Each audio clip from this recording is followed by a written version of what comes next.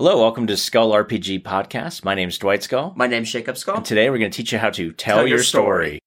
So Dwight, since our last one talked about war, we should probably talk about how to do grand battles that doesn't look like I'm having to sit here and roll a coffee can of dice to roll for all the low-level peasants that botch their sword swing. Yeah, so here's what I would do. So grand battle means you're going to have thousands of people fighting thousands of people. It's like, scene out of Lord of the Rings where you're watching all the orcs come down and to hit all the Rohirrim and, all that sort of stuff. Mm-hmm. How do you play that? How do you roll that? First thing I do is I take the game mat and I throw out 5-foot squares. Just throw it out. So what I'll do is I'll figure out exactly how big do the squares need to be. Are they 20 foot, 50 foot, 100 feet squares? And I'll just tell the players, I'll even write it on the map. 1 square equals 50 feet.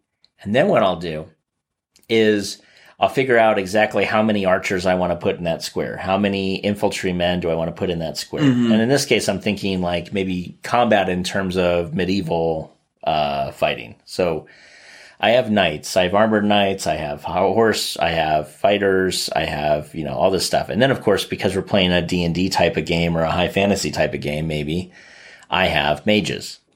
Now, in a mage, I'm just going to put a mage in their own 50-foot square because mages are going to do battle a lot differently than anybody else.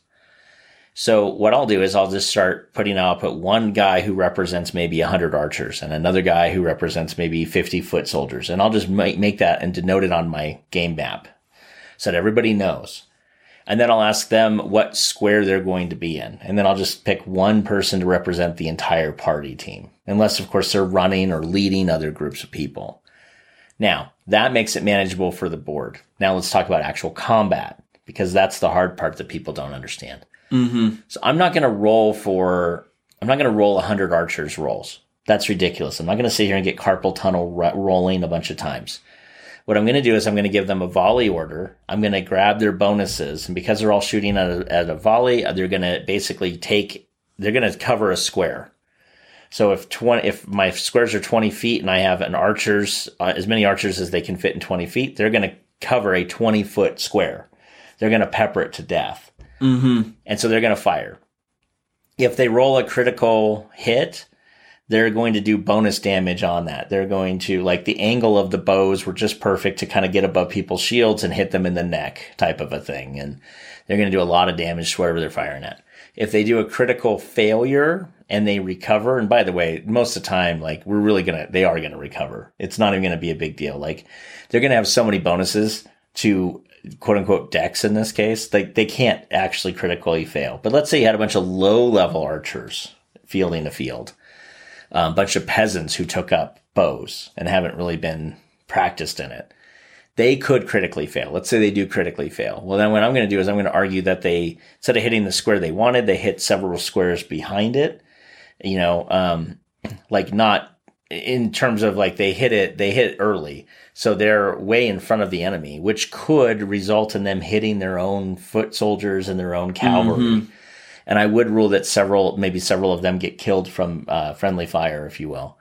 But otherwise, typically what'll happen is if they critically quote unquote miss, what'll happen is they'll just shoot their arrows like right in front of the square that they really wanted to hit or something like that. Where it just doesn't matter. They didn't give just as much power as they needed to hit them. So They're still peppered an area, but they're just wasted arrows. Yeah. The person that called the volley didn't tell them to line up right.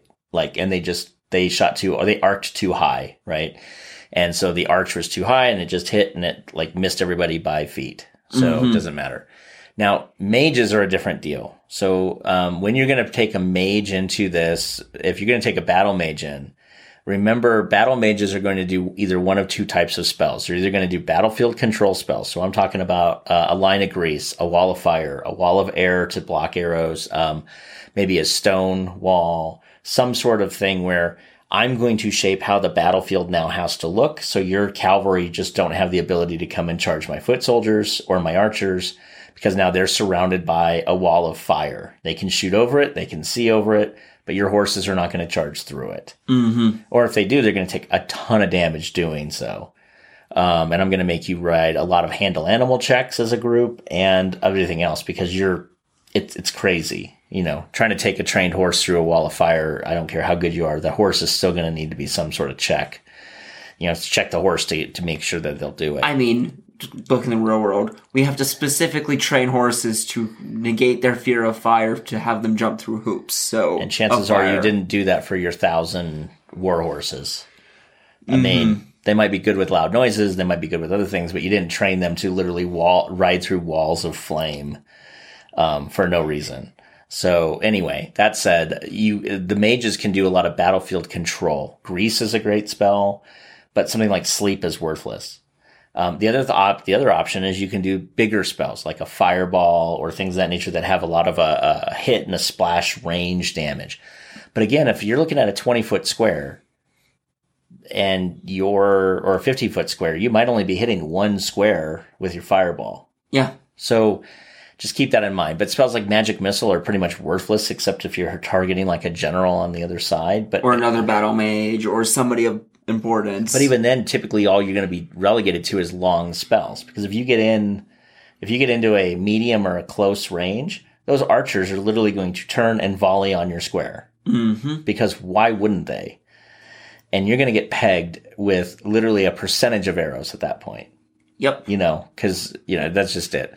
So doing large field battles are a pain in the neck. But what I like to do then is I also like to draw the map of what the battle lines look like and what the conflict would look like if both sides are fighting on a flat field. Now, if I'm going to do an ambush type of situation, then I better make sure that the terrain is in a good spot so that you can have an ambush, right? You're either going down like a wooded path or maybe one side of you is, you're at the bottom of a ravine. On one side of you, maybe it's open on the other, but that leads you to be able to be attacked from above. Yes, give bonuses for people that are attacking from above. Give minuses to people that are attacking from underneath. You can also look at these big battles too. You could also look at what other kind of things are they doing. Are they bringing out?